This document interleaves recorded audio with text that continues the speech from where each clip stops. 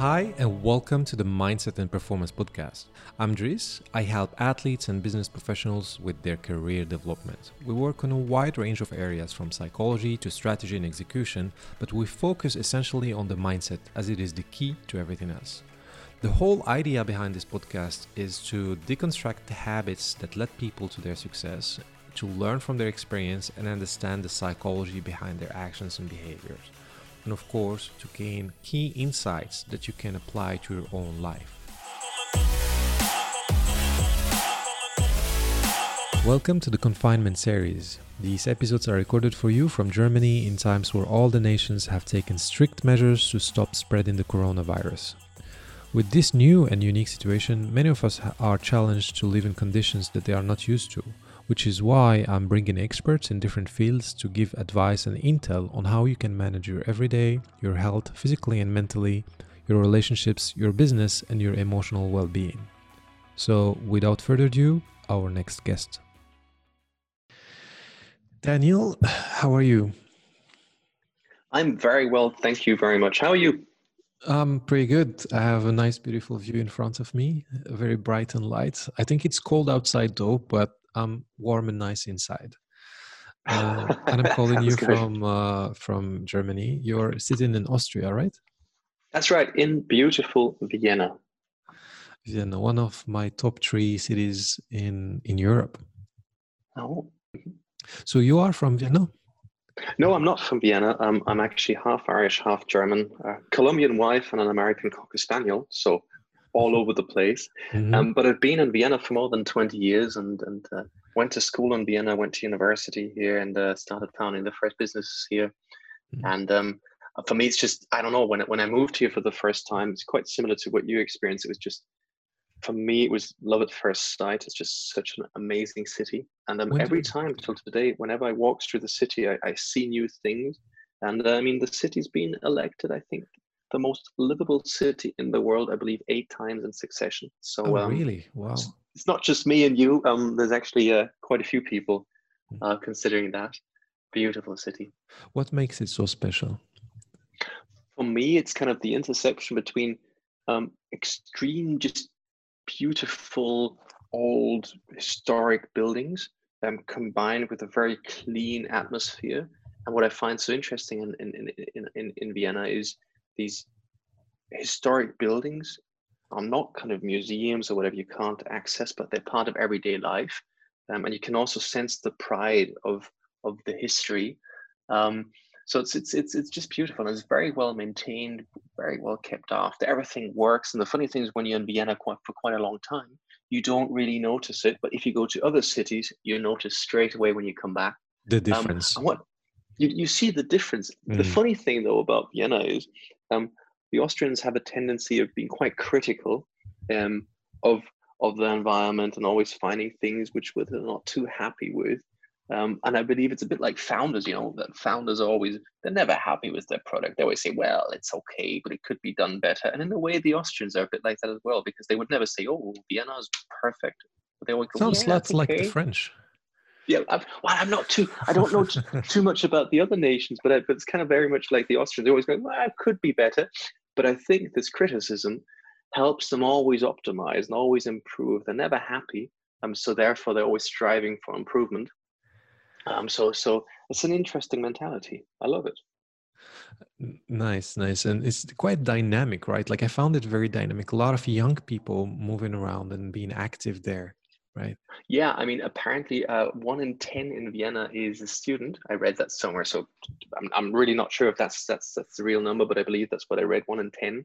So it's quite a young city. It's got a lot of students going on, and that obviously gives a lot of dynamic. And just looking at the location of Vienna, it's like smack bang in the middle of Europe, which also makes it very interesting. It's a huge melting pot, and I just love it. It's beautiful. So you said you moved there. When did you move there specifically? I actually moved there in 1996. I'd moved before that several times. I grew up in Portugal and Germany and moved forwards and backwards. And I moved to Vienna at the age of 15 with my parents. My father had business to do here. And 4 years later, my father moved on to his next assignment. And I was 19, and that's usually the age where you where you leave home. And in my case, it was my parents leaving the city. And I decided, okay, I'd moved enough. I'm staying here. And Mm. yeah, And how was it there for it you was. as a kid, moving to different places? What did you gain from that? I mean, the funny thing is, I think I gained a lot. In hindsight, I had a few like major moves. When I was 6, we moved to Portugal, from Hamburg to Portugal, and I was super excited. You know, as a 6-year-old, that's the best thing that can happen. You adapt very quickly, and for me, having lived in Hamburg and then suddenly moving to Lisboa, that was amazing because I so loved this culture, this warm-hearted people that love children and are always open, and there's always celebrations going on. You stay outside for long hours. I love that. And just the warm weather. Moving back to Germany then 3 years later was quite tricky because I missed this warm-hearted approach and I didn't like the cold weather. And somewhat kind of deeply in me instilled this love for Southern lifestyle. At the age of, then we moved around a bit in Hamburg, and at the age of 15, we moved from from Hamburg to Vienna. And the interesting thing was, I didn't like that move because if you're 6 and you move, you're okay. If you're 9 and you move, it's okay. If you're 15, that's horrible. Mm-hmm. And the interesting thing was, I moved from being in a good school. My parents always looked out for me receiving good education. So I was in a good school in Germany, and these good schools in Germany, in Hamburg specifically, were quite liberal schools. Whereas in Vienna, the good schools were and are Catholic private schools, and mine was run by the Jesuits. So it was like I was 180 degrees different to what I'd experienced. It was suddenly super strict, and it was a kind of a day boarding school, and so life changed very rapidly from a very, let's say, easy environment to a very, very strict, confined environment. I didn't like that. In hindsight, I'm happy to have completed that school and gone through it and all the tough part of it. But it was very different. And my school in Hamburg was in the center of Hamburg. We could always go outside. There were shops everywhere. And the school in Vienna was on the outskirts of Vienna, in the middle of nowhere. There was nothing around. So that was interesting. And I was very bad in school always. Because I always call it, I have like the mindset of an entrepreneur, like the interest set of an entrepreneur. Either I'm extremely interested in something, I want to know everything, or I'm not interested at all, which is quite bad in school. And I know I was always curious. And for some reason, in most cases, my curiosity was never met in school. Whenever I would ask and say, so why is this? That's just the way it is. But why? That's just the way it is. Accept it, learn it. And that frustrated me. So I had a very hard time getting through school. And I know the teachers always said to my parents, look, he's not dumb. He just doesn't want to, which is not nice. And it wasn't me not wanting to. It was just, I had big difficulties in just, I know, getting satisfaction out of the education. But We're it took talking me, here before being 19, right? Before 18. yes, we're talking here exactly before Gymnasium. being 19. And it was quite frustrating. And in hindsight, I learned a lot from that, because nowadays when I lecture, I try and take all these considerations into account and lecture in the way I would have wanted it to have been. Meaning, I want that my students challenge me. I want to learn from my students and with my students. I understand that knowledge isn't something which stays the way it is. It's always dynamic. And I also understand it's very much about creating perspectives, meaning obviously mathematics 1 and 1 is 2, but in very many cases it's not always straightforward. It's a question of perspective. Right. And who were you as a kid when you were, like, if you want to back off a little bit before that period, who were you as a kid? What were you most of the time busy with? I was very busy with that's a good question. Probably in Hamburg I was most busy being on inline skates and with my friends going around. Yeah, outdoors 24/7 on bicycles, Right. indoor skates, being in the fields, being in old buildings, climbing over stuff, jumping out of stuff, just 24/7. I'm a group of kids just doing all the mad stuff, which I loved. And then moving to Vienna kind of changed because there was like not really many kids nearby. And then I picked up playing rugby at the age of 15. Where I started playing when I was 5, and then just played a bit, and moving to Portugal stopped. But then in Austria, I picked up playing rugby again. I come from a family that has a tradition there. and enjoyed that very much. Interestingly, it was me, 15 years of age, about 60 kilos at the time. And at the time, there were no teenage rugby teams. So I played with the grown-ups, which is if you're 15, you're invincible, at least in your mind. Mm-hmm. And when you start playing rugby against grown-ups, you see your own limitations, but you also learn that if you're smart and if you don't do everything head on, you can tackle the biggest opponents. And that's something I think I learned a lot from that, even that you can even tackle someone who has 130 kilos if you're smart. And yeah, I learned a lot about that. So that was me. And yeah. Who were you most influenced by during that whole time? Was there somebody you were looking up to, or I don't know, dad, mom, somebody outside of that circle? I think there's always been a few. I mean, I think I've always taken a lot of inspiration out of my parents, kind of the way they define how relationships are, because they kind of met when they were age 17, 18, always looking out for one another, being very respectful, and being very much at eye level. That's something I always appreciate a lot. So our family was always important. On the other hand, I always had this love for rugby and for racing, car racing, go-karting, and so on. So I loved watching Formula One back in the day. I loved watching rugby, and it was always like 2 or 3 names for me. It was always, there was not a single race I would miss watching Michael Schumacher race. I always loved that. And watching Jonah Lomu play rugby, I wouldn't say they were people I would idolize or anything, but just people I would look up to and try and learn things from them. And I loved the way Jonah Lomu redefined the sport, suddenly being the first real professional rugby player, playing on a position very different to everyone else. And Michael Schumacher having this very methodical approach. And I started watching Formula One when he moved from Benetton being very dominant to Ferrari in a bad car. And I don't know, I just appreciated it very much, this whole technical approach to it. And interestingly, in Portugal, I grew up next to a race circuit in Estoril, and we could hear the cars every day testing in winter. And I didn't take much interest in racing until one day, by accident, at age 11 or 12, I sat in a go-kart, and I didn't think much of it. And the minute I pressed the accelerator for the first time, put the visor down, I just knew this was something very special to me. And I have a huge passion for it. And so unfortunately, racing is a sport where you need a lot of support from your family, and my family never liked the idea of me racing. So that was something I just do occasionally. But I always loved it. And I loved the idea, the way you could learn that you would be doing things that are very fast and potentially dangerous. And if you focus, suddenly everything would slow down and you could take extreme amounts of decisions in very short periods of time. And I enjoyed that suddenly things were possible I never thought. And suddenly you could feel that you'd gone through a corner 0.1, 0.2 seconds quicker than before. I mean, 0.1 seconds is nothing. And suddenly, because you're in it, because you're focusing, suddenly you can tell. That's quite cool. And still love it nowadays. Very interesting. So who did you want to be while growing up? What did you think you wanted to do when you were, I don't know, 16, 17, 18? When I was 16, 17, 18, I was 100% convinced I wanted to be Formula One world champion. Right. That would have been like the best thing ever. Okay. I idolized that.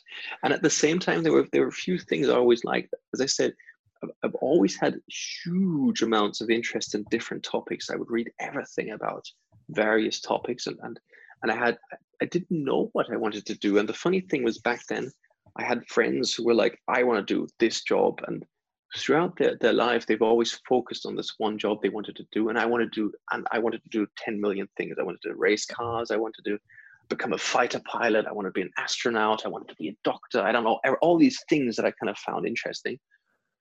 And you were already clear about that back then. The funny thing was, I was struggling with that back then, because I thought, weird. And I always loved stories. I always wanted to know the stories behind people. Why are they doing that? And I also always enjoyed very much how people told stories. That always inspired me a lot. And the interesting thing is, I know back in the day, I was always like, what is this good for? And I had two interesting moments which only make sense in hindsight. The funny thing was, when I moved to Austria, there was a commentator on Austrian television who was commentating Formula One, and the Germans were always very factual. They were like, number one is this and number two is that. And this guy, he never talked about what was going on. His name is Heinz Puller. He was always telling the most amazing stories, background stories. And he would get totally lost in it. And you would see the two leaders crashing out, and he's still talking about the shoes of Jim Clark, which he wore in Sicily in 1968. And I loved that.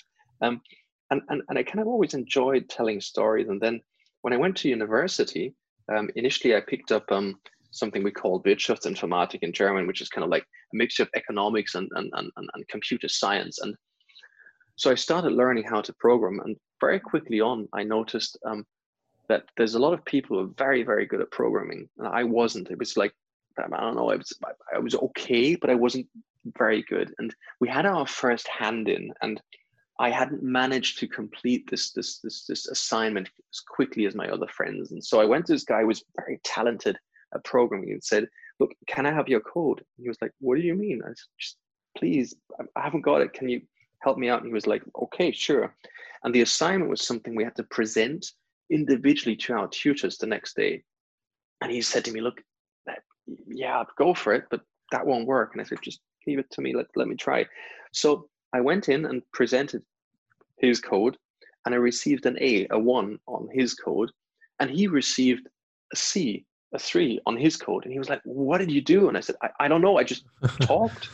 And it made no sense to me. And that's kind of like probably one of the first times in my early career where I discovered that also having the ability to communicate is quite valuable. And it's not just about the quality you have, but also the way you present it and how you put it out there. Yeah, that was quite an interesting moment. How do you present yourself to people right these days? That's a great question. It always depends on whom I meet, to be honest. If I meet just people in a bar, in a kind of very private setting, I'll just say I'm Daniel and I'm an entrepreneur, full stop. That's what I am. If people have a little more time, I'll say I'm an entrepreneur, presenter, lecturer, and keynote speaker. That's kind of as long as it gets. It can get a lot longer. And usually when I hold keynotes on stage, it'll take 3, 4, 5 minutes where I explain what I do. Because interestingly, very often people think like, oh my goodness, you do a lot. And then I try and explain it's actually just one thing I do. It's just various different pillars which support what I do. That makes sense. Yeah, but it took me a while to figure that out, actually, which was. So what were you doing? Were you doing something else before that? Like after the school, after university? Yeah, I mean, the thing is, in university, I also wasn't good in university. It took me ages. I was always doing various other things and working odd jobs. So I went to business school, and initially I wasn't good at that. And I don't know, it was just a thing to do. And then 2 things happened. Number one, I took up a job as an extra for a TV show. And I was quite good at that, which is not a big feature, like just standing around doing nothing. And someone said, like, go to a casting for a commercial. And I did it. And I got the commercial. And then I did it again. I got a second commercial and a third. And so someone said, hey, there's like a casting for a short movie. Go there. And I was like, okay. And I got the main role there, which is a god awful movie. But for some reason, I noticed there was something I was probably not bad at. So I decided, why not just also go to acting school? So kind of money I'd earned, I used up to go to a private acting school, which made no sense at that time. And at the same time, I remember being in university and kind of struggling along, and I was kind of just doing it. And I needed to get a book I wasn't interested in. And in the bookshelf, right next to the book I had to buy, there was like advertising. It was all these colorful books, and I picked up the first, and I forgot to mention that I always loved books. Like my family also knew, even at Christmas, even as a small child, the last thing you give Daniel are the books, because as soon as he gets the books, he's gone. Like that's always been the way. I adore books.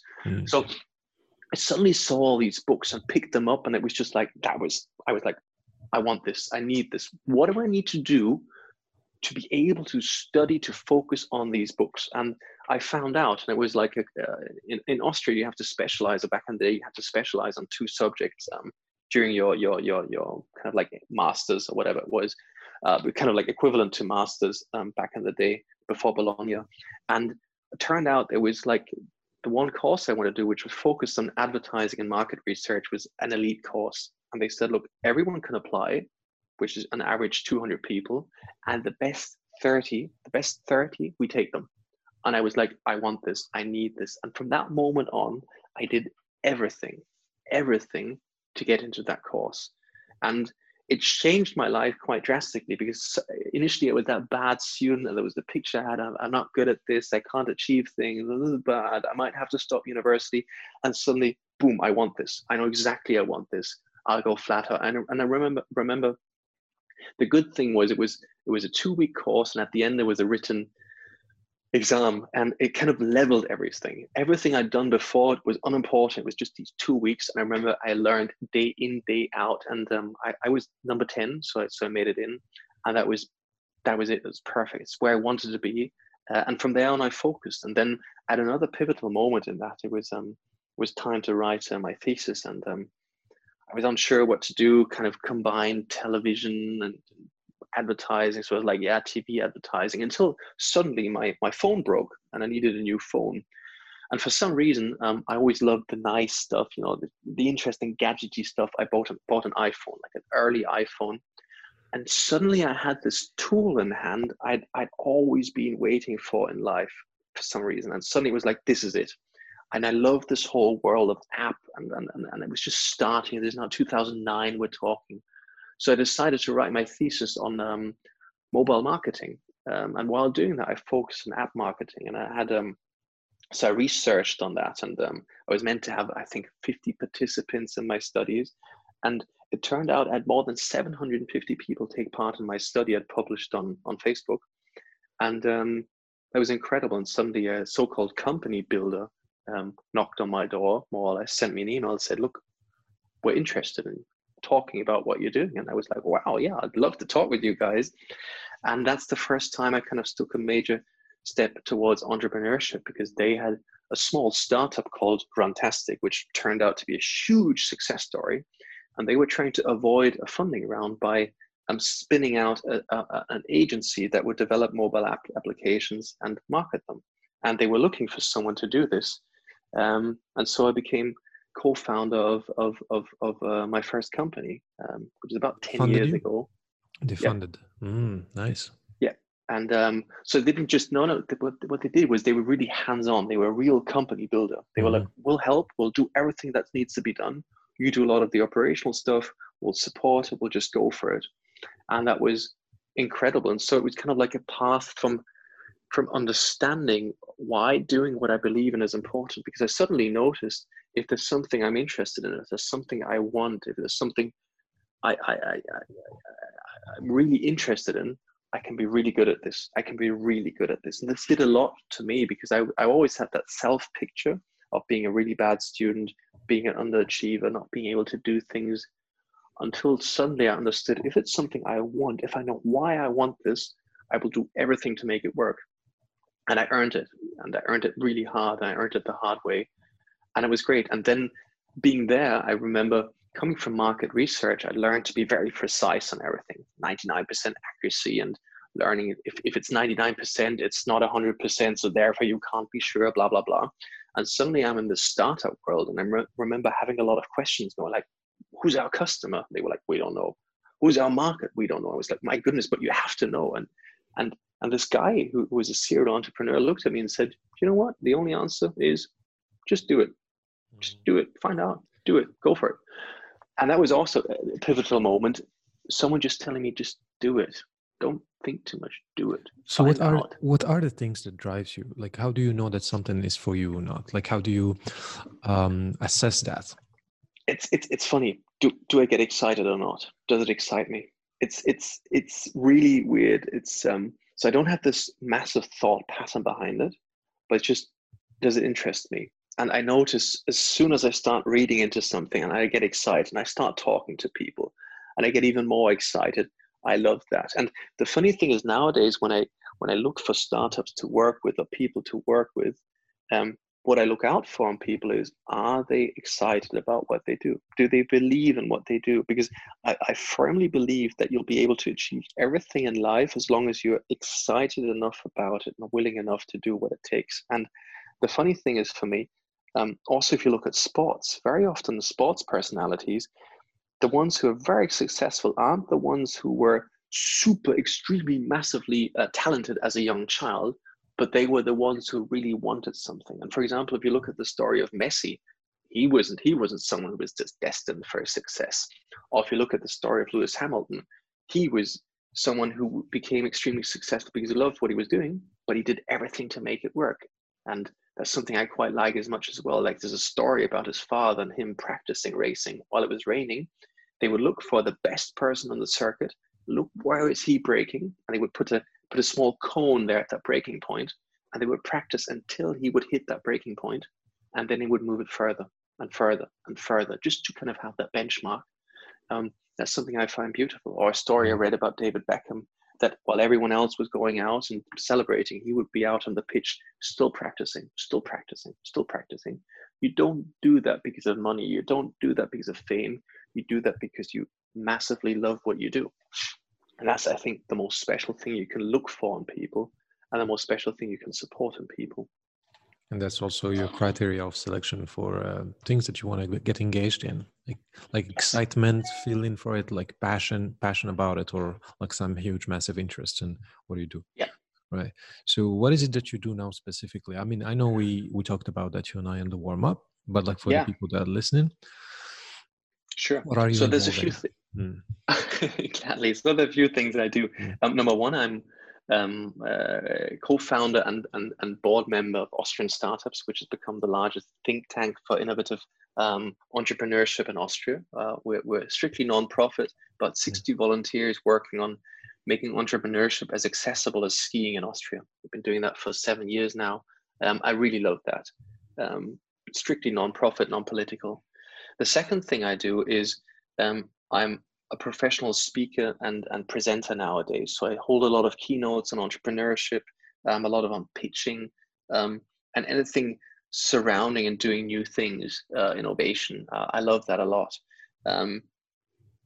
This enables me also, this is kind of like my main revenue channel. This enables me to spend a lot of time with very early stage startups. And so I lecture at 3 universities on entrepreneurship and mobile as well. I love doing that. And while doing that, I noticed once in a while I would find raw talent, people I thought were amazing. And initially I would support them kind of on my own, kind of always in the odd hours, and came to a point where I noticed either I'll have to stop doing this or I'll have to professionalize it. And together with 5 other entrepreneurs, we founded something called the Vienna Mentoring Group, which is an early stage company builder and mentoring boutique where we support super early stage startups and invest primarily time into them, sometimes a bit of money. And I love doing that. So it sounds like a lot of things I'm doing, but for me, it's basically just one value chain. It's one chain where at university, I find super interesting talents and also get inspired myself. With Austrian Startups, we try and make this whole ecosystem work even better. So we work on political levels and with media and whatnot. And at the same time, we've managed to build an ecosystem because every month we have a monthly meetup. So we've been doing this now for more than 7 years, where we have on average 200, 250 visitors, and had everyone from students to the Austrian Chancellor join us there.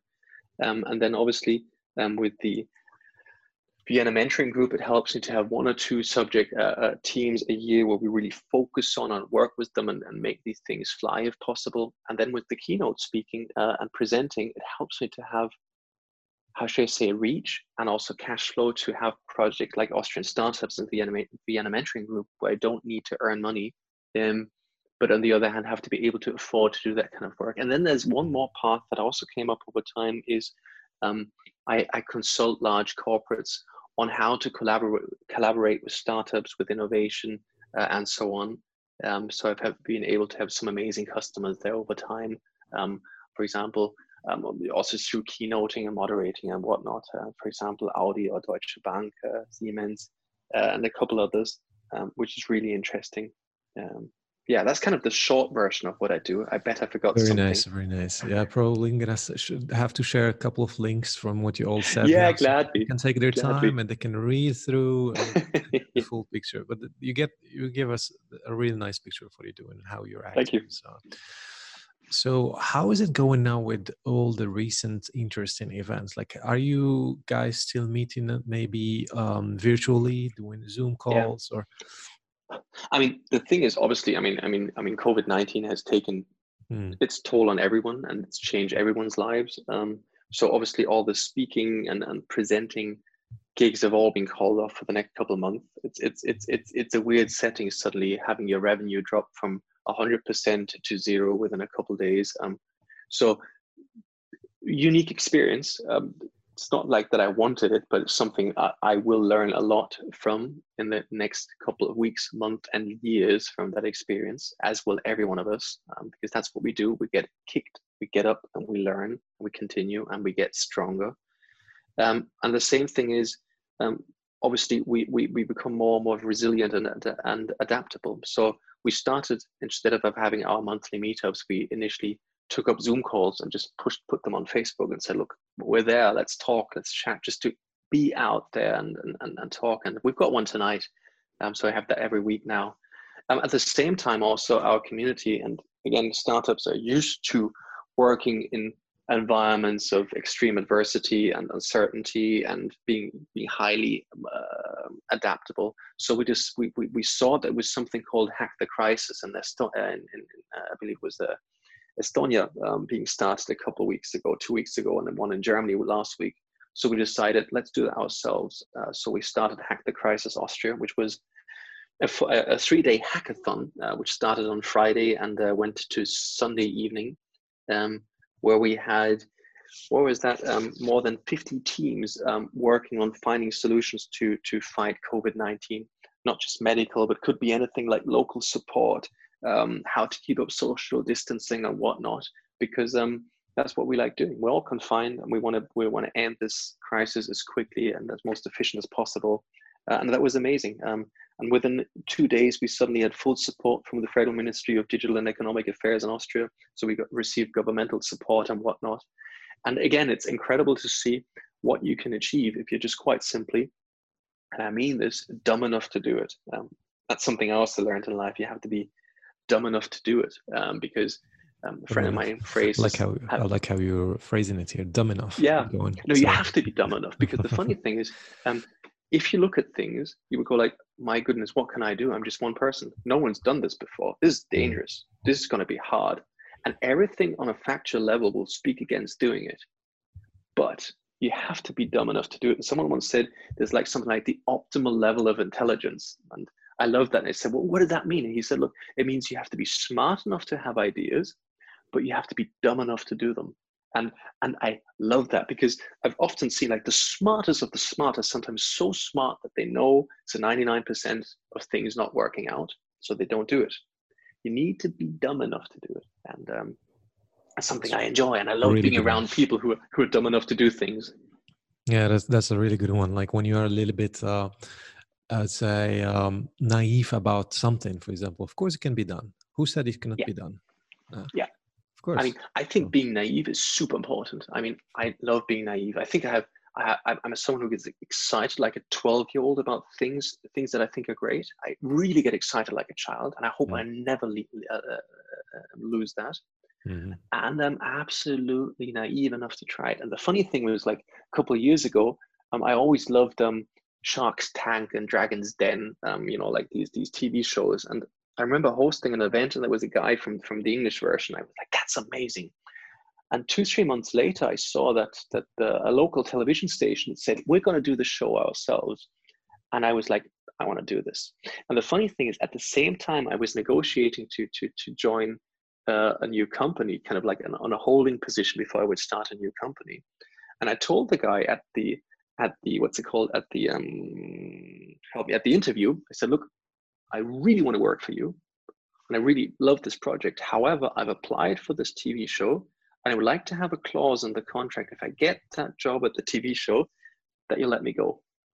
And he was like, what do you mean? I was like, look, television. He was like, do you want to do television? I was like, yeah. And he said, like, okay, sure, that's not going to work. I was like, look, if you think it's not going to work, you won't have a problem of putting this clause into the contract. And he was like, yeah, sure, fine, yeah, go on then, do TV, Mr. Hollywood or whatever. And he was like having a fun time. And I was like, the funny thing, we put that contract in, and I contacted the TV station and nothing happened. And they were actually a customer of the agency I'd built up before. And I contacted everyone there and no one could help.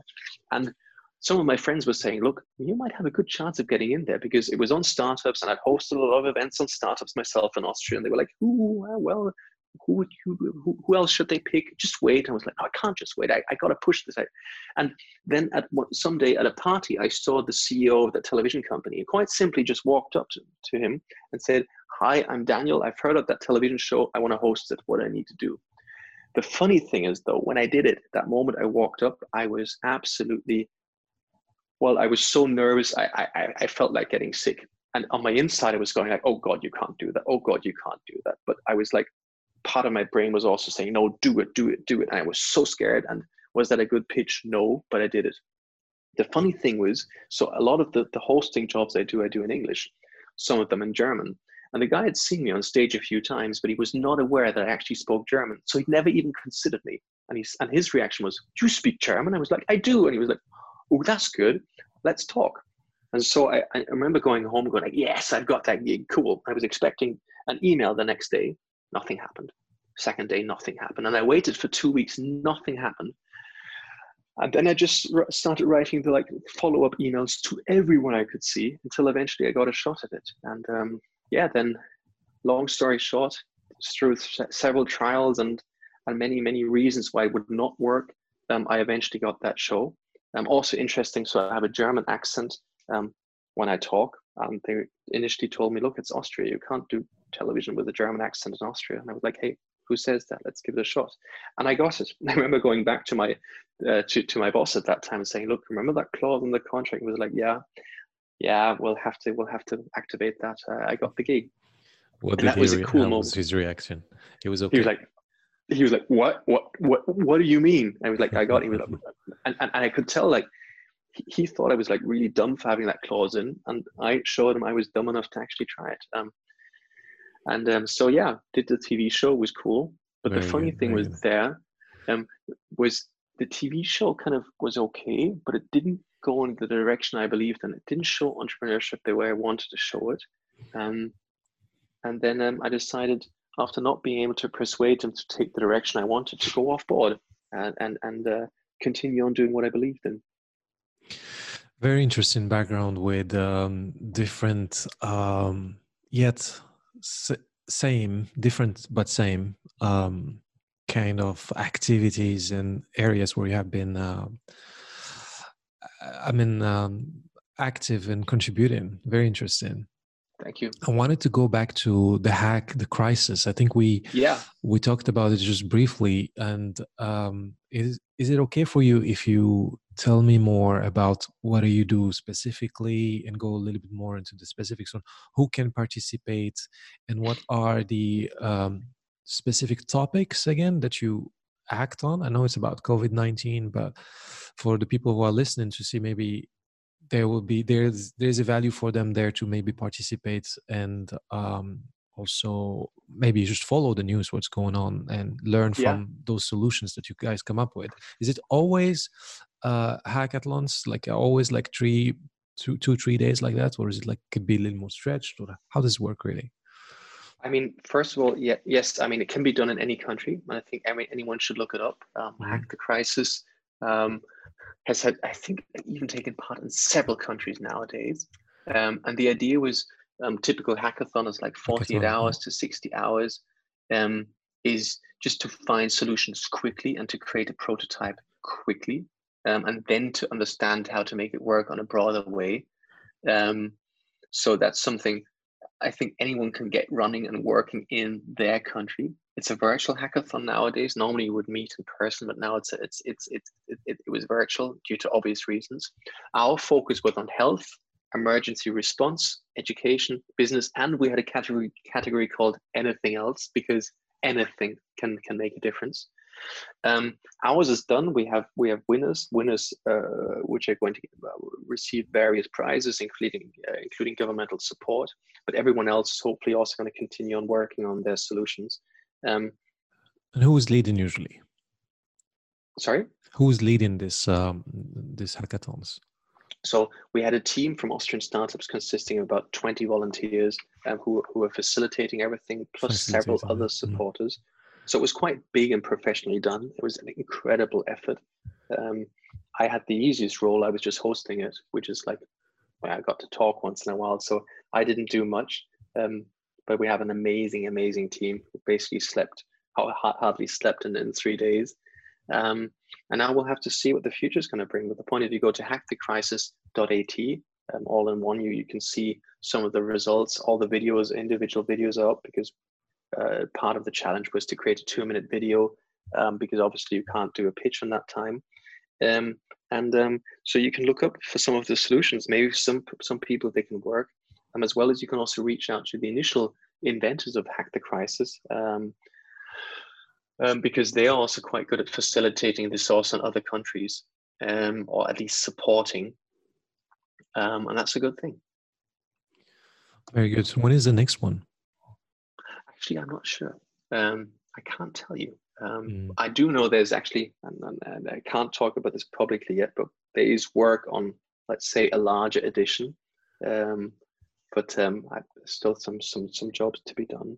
But again, I believe that 30 to 40 different Hack the Crisis have taken place all over the world. So whoever's listening to this and thinks, hey, it's a good idea, look up. It's a good idea. Yeah, it's really fantastic. a good idea because so people can get involved and they feel instead of just being there waiting for solutions to come from, I don't know, governments or local communities, but also get involved into those solutions and feel part of creating the change. Yes, and I think the thing, especially the young and young at heart, especially we startups, we're used to rapidly creating prototypes or minimum viable products and rapidly how should I say, using data to create new things and rapidly deploying first test websites and whatnot. And I think there's something in times of crisis like now, we need rapid, brave approaches. And that's, I think, what we're very good at, as well as being obviously super digital and super remote. Yeah. Okay. Well, the other thing that I would like to check with you here is your input around fear. I mean, there's a lot of fear ongoing right now with uncertainty in the world. Like people doesn't know how long this confinement and quarantine gonna be, and after the confinement, and people are outside again, could they be a sort of relapse and going back to some sort of crisis? I know you have held some talks about fear, and you even have a video there that I will be gladly sharing with the people. But could you tell us a little more about your approach to fear? Mm-hmm. Gladly. I mean, the funny thing is about fear. For a good part of my life, I always considered fear an extreme weakness. I always thought, if you're scared, you're weak. If you're scared, that's bad. Especially also, I thought never talk about fear because you don't want to show a chink in your armor. And the funny thing was, first of all, regarding now, I think it's perfectly normal to have fear. I think it's perfectly normal when you're in situations of uncertainty to be worried because sure, there's a lot of things to be worried about. Let's not talk around it. However, I think there's two ways. Right? Exactly, we can't deny it. It's scary, of course. Am I scared of it? Yeah, sure, I have my moments. But the thing is, fear can be an incredible thing if you know how to use it. Fear can either, how should I say, make you immobile. It can stop you in your tracks if fear is everything that dominates your thinking. Or fear can also sharpen your senses, and fear can help you focus if you use it. And for me, it's again asking why. Why am I scared? And if you manage to voice these fears, and if you understand to know what is it you're really scared of, then you can do things. And I think you need to attack fear head on and find solutions for you that work. And now, obviously, if you're scared of a virus, that's real fear. But then do your homework, understand what the scare is, understand how you can mitigate it, understand where risks you need to take and risks you don't need to take. But I think most of the time, we spend too much time actually worrying about the fear we have, and that's a bad thing. And fear can also massively hurt you, and that doesn't help. It doesn't help. And the funny thing is, for me, regarding fear, so I've always massively struggled with stage anxiety and hated the idea of talking in front of people, and I would get it right up to real like panic moments. And the interesting thing is, yeah, probably as long as I can remember, speaking in front of people would scare me. Even in school, it would be like the worst thing for me to do, is having to speak in class. And kind of, there's something interesting my wife always says, and on my close friends, you can't tell if I'm scared and you can't tell if I'm drunk. So that's probably talent or something, that people can't see my fear. So people never knew that I was actually scared. And at the same time, I always learned, like, if there's things I believe in, I need to talk about them. And to change things, I have to move forward. So I even started doing acting and hosting events, although I was scared absolutely senseless, and this fear was eating me up. And the funny thing is, I said early on, if I want something, I'll do everything it takes. And I so wanted to do this, and I so wanted to talk about these subjects, and I so wanted to bring them forward, that I was willing to face the fear, but it was super brutal.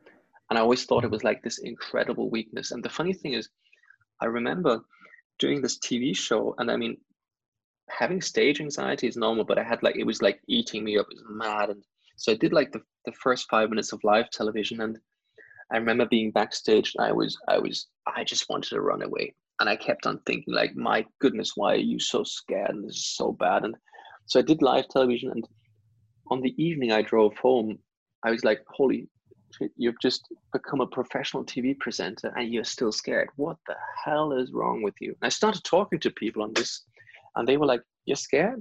So am I. Hey, cool. And suddenly I started talking about it. And the funny thing is, the moment I started voicing my fears, it was just like someone had taken 100 kilos off my shoulders. It just felt so good that I understood, hang on, being scared is not bad. And I understood, for me, that moment, I understood that if you're scared, it's not bad. That bravery is not being not scared, but bravery is being scared and still doing it. That was something as soon as I got my head around that bravery is being scared, but still doing it, although you're scared. That's cool. And it did a lot for me. And I was understanding also how to take these things forward. You look at the risk, you try and understand it, you try and do your homework on it, and go like, is this something I want to do or not? And I do a lot of pitch trainings nowadays, and I help a lot of people on public speaking and how to present ideas under pressure. I have a funny nickname there called the Pitch Professor. And while doing that, I was always talking about this fear moment. And for me, the interesting thing is, I usually don't tell my audience before that I'll be talking about this. And what usually happens is they go like, hang on, you're scared? So am I. Wow. And it does so much about it. And we talk about it. And I always have this picture of a guy who's about to jump out of an airplane for his first parachute jump. And you can see in his face, he's just questioning his decision. You can see he's not in a happy place. And the funny thing is, I always used this picture until one day this guy walks up to me, who was working for an Austrian-based company that makes a high caffeine lemonade, to not say the name, and has 2 Formula One teams. And they go like, hey, we think it's really cool. What can we do out of it? And so we sat down, and I said, look, again, that's me being dumb enough to do it. I'm saying, look, my idea would be quite simple. We take a small airplane. In that airplane, we put an entrepreneur. I interviewed an entrepreneur about how he or she faces fears, how they handle anxiety, and so on. And we do that until we're up at the ideal height. And then we jump out of the plane. And while being in free fall, they pitch. And as soon as the parachutes open, we do the Q&A session. They were like, okay. And 3 weeks later, I'm sitting in this boardroom with like 3-4 dudes, all like obviously these typical, action sports guys with tattoos all over and base caps, slightly twisted, amazing guys. Actually from now I can say the name, kind of like from the Red Bull parachute team. And we're talking about this. And a couple of weeks later, I'm in an airplane. And the funny thing is, I'd never jumped out of a plane before. I don't like confined spaces. I don't like the idea of handing over control. And Yeah, that was an interesting moment to test all my methods. And suddenly I'm interviewing this guy. It Mm-hmm. was incredible. And we jumped and it worked. And it was just incredible. And the funny thing is also in jumping, I remember being at the door and I'd never jumped out of an airplane before. And I was sitting there and thinking like, am I scared? And I wasn't. And I was like, wow, I'm not scared. This is weird. So we jump and I'm still not scared. And then we rotate forwards. And I remember looking between my feet and seeing this aeroplane suddenly disappear like really quickly. And incredible primeval fear struck me. And all I could think of was like a big red stop button I wanted to hit and automatically be pushed to my sofa. That's all I wanted. And suddenly, out of nowhere, the dude that was kind of a tandem parachute jump, this dude's hand comes from the side into my view, and on his wrist he has this GoPro. And suddenly I see the GoPro in all my mad fear, and suddenly my brain Aiming to goes your like, face. yeah. And I suddenly go like, this is the job I need to do. So I suddenly focus on the GoPro, suddenly start delivering my lines. And there's something, again, I believe so strongly, and it's absolutely normal to be scared. But then as soon as you focus on what you're good in, as soon as you don't focus on the fear, refocus your mind, just Mm. start doing something, you'll manage. And the thing is, you'll be even better because your whole body, your whole mind is going 100 miles an hour because obviously, fight and flight mode, you are on full alert. You will be a lot better. And the thing is, fear can really push you forward if you use these incredible hormones your body shoots into you. Mm. Incredible moments. And so I believe I became the first person to deliver the pitch in free fall, which was quite a feature. So that was fun. Good day. Excellent. Focus is a really good word that you used over there. Focus is a key Yeah. word, I think. So, how do you suggest to people how to deal with the fear and anxiety that it's happening right now in this interesting times? I mean, I think there's two or three ways. Mm. I think it's always good to voice the fear. What is it I'm scared of? Maybe it's better not just in times like these, but overall, what is it I'm actually scared of? And then trying to understand, okay, what needs to happen for this to, for example, if you're parachuting is, or say, okay, I'm scared of dying. Okay, good. So what's the fear? Fear is parachute couldn't open, might not open. Okay, understood. What do I need to do that the chute opens? Do you do this, this, and this? How many times has the chute not opened, and so on? So suddenly you can have a very rational approach to things. So you suddenly say, so these are the steps I need to take that things don't happen. This is the risk, and this is what I can do about it. And I think this is very important to understand taking an active role in it. Mhm. And I think it's very important that people don't just see the headline and go like, oh my goodness, I'm going to die, but rather, okay, this is the background, these are the percentages, this is what I can take an active part in. And this is where I suddenly start taking over control, because suddenly I come to this point, am I willing to take this risk, yes or no? For example, like in days like nowadays, um, there's this virus, this is bad, what do I need to do to prevent it? And says, okay, wash your hands, keep your distance, don't go out. Well, then don't do it. Understood. But if you just think there's this deadly virus and you don't do your homework on it, that's bad. That's bad. I see. Yeah, it makes sense. Is And there I any mean, books that you suggest for that? Like you mentioned, like being a book nerd, if I can call it that way. You liked books mhm. all the time. Is there any books you can suggest for this topic or something relevant? I have to admit, like Mm. on fear itself, I wouldn't really have a special recommendation to think of. I have a lot of startup recommendations to give. Um, but on fear, I don't know what I've done over several years, and that's why I can't point out a specific book. I've always Mm. found it interesting to read different autobiographies of people who've achieved incredible things.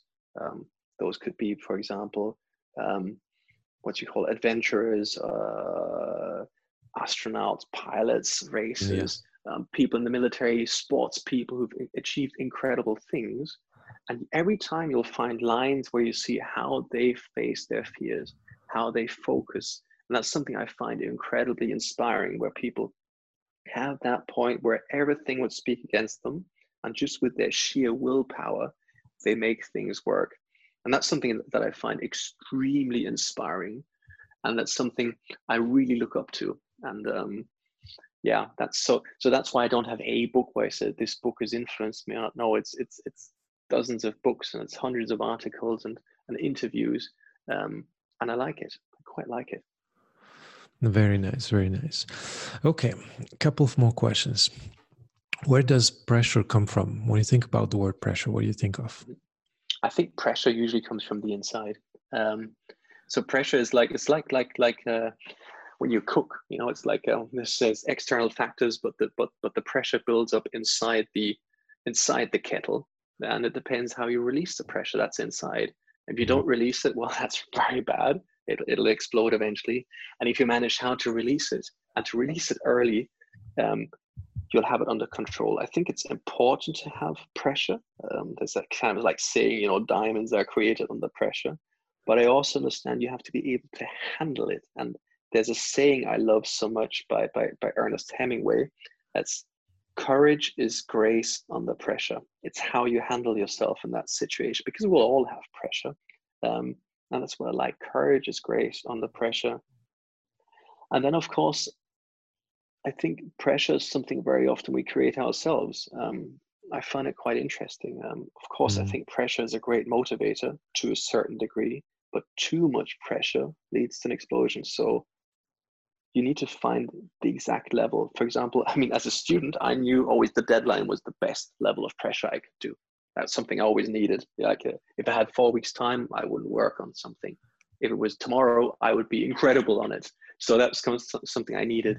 But then again, if you do something, if you build up too much pressure, that doesn't work. And I think everyone needs to be a little bit of a sweet spot, right? Between too much pressure and too little pressure.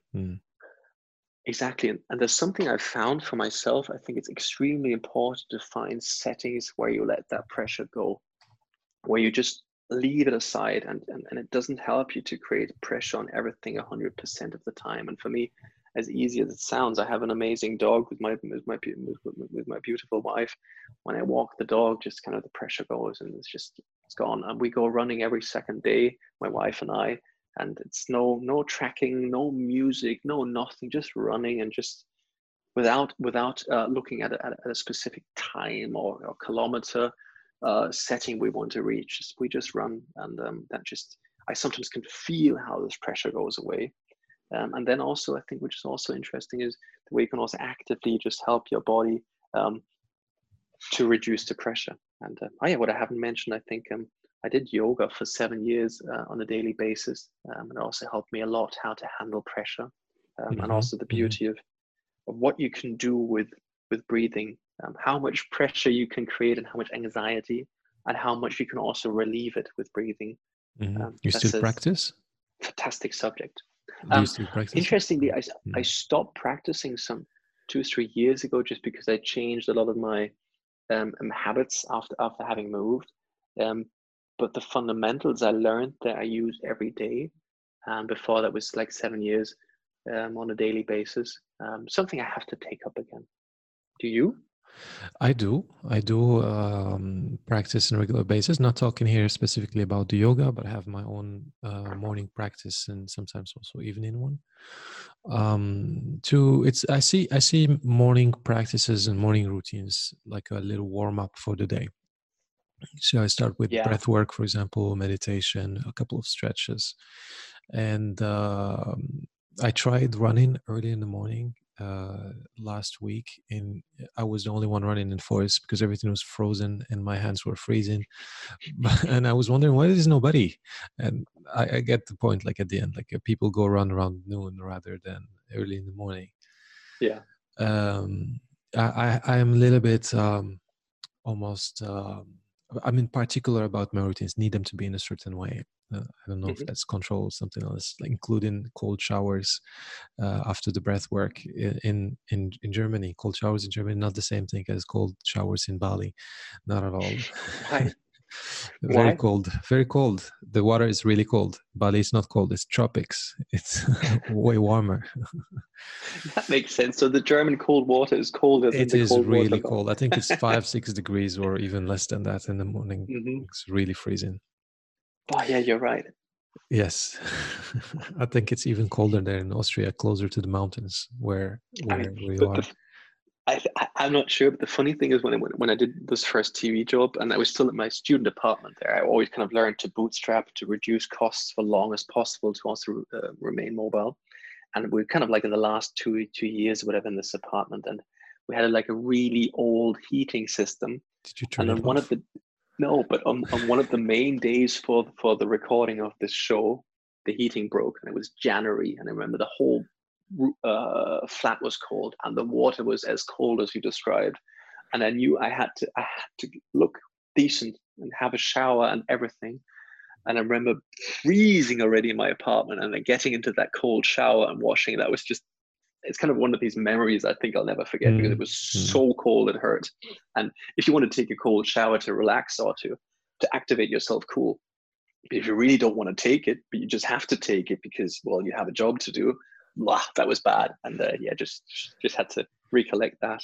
Yeah, at the end you could get used to it a little bit. Now, actually, I even want it. I look forward to having those cold showers. It wakes me up, sharps me up. I even had one last evening before going to bed. They help you cool Wow. down and relax before going to bed. I also open the windows. I get a lot of cold air inside. Turn off the heater. I think Oof, wow. sleeping in the in a colder room, you get a better sleep when you sleep in a colder room. Yeah, I think probably that's right. read that somewhere. And the Although right I like it temperature, warm. not too cold though, not with the Yeah, windows all open. I like warm showers and warm buildings. I'm totally different And in that what could understanding. work also for that is contrast therapy. They call it Mm-hmm. contrast therapy. I mean, you go to the hot and then the cold. So after having a really, really warm, nice shower, at the end you put a little bit of cold. Also good.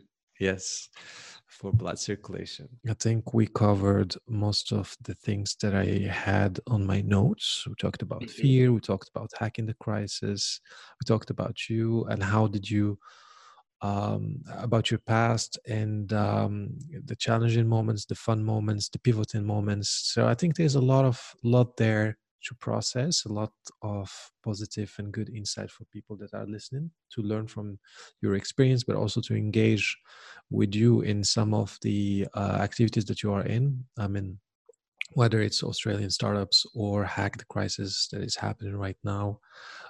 That's something I'd definitely like to get involved with also. Like I will follow what's going on and see when is the next hackathon. I like the name you gave it to. Please, They gave it to that. Like get involved with that and see how you guys operate. gladly. Also, probably most no, not certainly. I will put the link for the mentorship.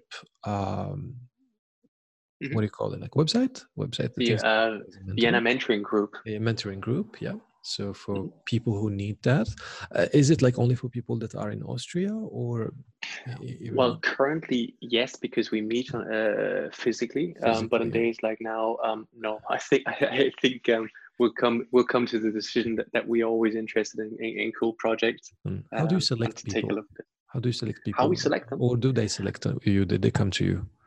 Well, they come to us. Mm, So we see a lot of people, meet a lot of people, and the selection process is primarily, do we believe in them? Do they mm, believe in themselves? And then mm, obviously all the economical factors come in. But the right. main thing is, again, are they just people that can bring all their willpower behind something and make things work that no one's done before? And that's something And I enjoy very much. showing that interest and that passion that we talked about when you Yes, were describing also your own experience with being super interested by something and being super yes. curious about it, right?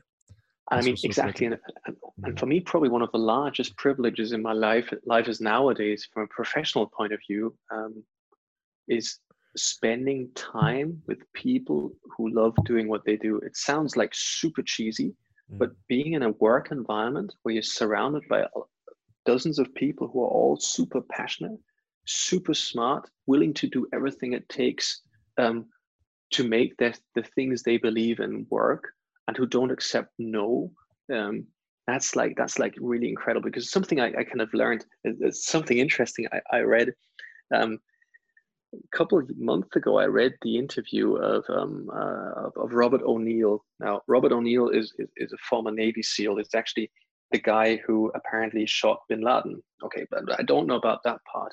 But he was asked, what's the biggest fear in your life? What scares you the most? And I was like, I mean, obviously there's probably a lot of things. And he says, negative people. And I was like, holy shit, like a former Navy SEAL who's done all this wild stuff says the scariest thing in his life are negative people. He says, yes, sir. And he does everything to keep negative people out of his life. And it's really so interesting. I think it's so important to also surround yourself, with people who support you and you pick you up and who believe in you and you believe in them, and who, as I said, smart enough to have ideas, but dumb enough to do them. And I remember back in the day when I was 19, 20, 21, I had a lot of people around me who were like, whenever I had ideas, they would say, yeah, but why should that work? Why should you make that work? Why would you put in this effort? No one can achieve this stuff. That's for the others. And I was like, no, don't, shut up, don't. And that's awful. And I think it's so important. And for me, this being surrounded by all these smart people who are all working on what they do, that's just the best thing. And I can only say is, I think if you look around, you'll always have people who lift you up and people who pull you down. And I think it's always important to have more people who lift you up, and also to be that person to lift others up. I think that's extremely important. And like Jim Rohn says, you're the sum of the 5 people that you hang out with. Yes. You better be around people that are positive. Totally believe in that. Totally believe in that. And you're an essential part of that. You yourself. And I think it's always what you give is what you also get back in a certain degree. And it reflects. Yeah. And that's just, fantastic. It's a huge privilege. Excellent, Daniel. I think we covered a lot, and we are close to an end to this conversation. I hope we can have other conversations in the future. Gladly. Very interesting one. Share on different topics and meet in person. I haven't done that yet. Gladly. Yeah. Hopefully they open the borders soon and we can cross them, and also things get safer for everyone with all these measures that are taken by all the governments. Yeah. Is there anything else that you would like to add before we say bye for now? I mean, I think we've covered a lot, and I've enjoyed it a lot to talk about this. And I think what is important when there's someone listening at this point and thinking about ideas and innovation, I always think it's important to understand when you do something new, it's scary, and there's so many reasons why things don't work. And there's so many things you need to do, and they can be overwhelming. But it's so important to understand, what is the next step I have to take? What is the next step I need to take?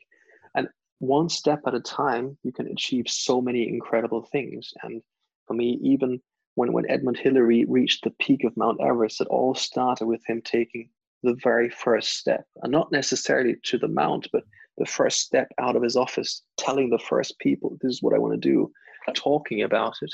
And that's, I think, what's so important, that people shouldn't be overwhelmed by the amount of things to do, but just to break them down into packages, and also understand how incredibly important it is to talk about ideas early. That's just so incredibly important. I've always noticed, if you don't tell anyone about ideas, nothing happens. If you talk about ideas early, other people start, nah, that's a good idea, that's a bad idea. And once in a while, people will say, do you know what? I also believe in that idea. And do you somebody know what? maybe wants to help you with it, even. Exactly. And that's something which we as Austrian startups, I myself find so incredibly important, because you see, does this person have the same values as I have? Does the person have the same ideas? And suddenly you start talking about this idea more and more and more and more and more and more. And suddenly you start building something, and suddenly something happens. And that's so important. That does not happen if you don't talk about the idea. And the funny thing is, for me, when I started with all this innovation stuff, I had a million ideas. I wrote them down. I never shared them with anyone, because I was so scared that people would take my idea away. That's something everyone has, that moment.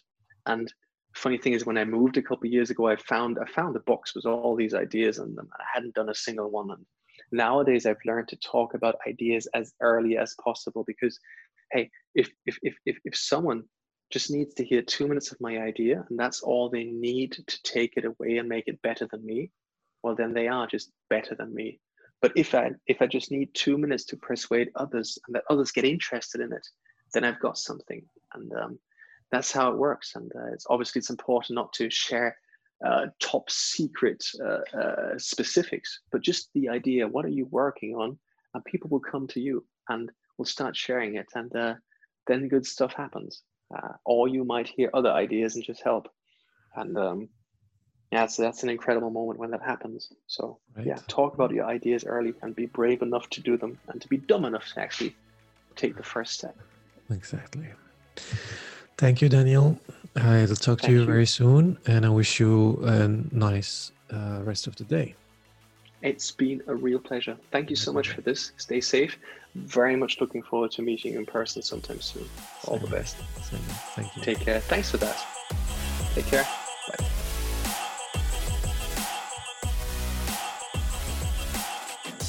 That's it for today's conversation. Thank you for listening. I hope you enjoyed the key insights that we shared on this podcast interview. Don't forget to hit the subscribe button if you didn't subscribe yet, and head to my website, thebodyandmindcoach.com/blog, to find exclusive articles about various personal and professional development topics. And finally, if you are an athlete or a business professional who's looking for help to advance your career and navigate through whatever challenges that you may be facing to win your game, or if you are a corporate organization who would like to offer their team a workplace well-being workshop, or if you are a sports team who's looking at unlocking their full potential, go to my website, thebodyandmindcoach.com, scroll to the bottom and hit the contact button and reach out. Thank you and enjoy your day.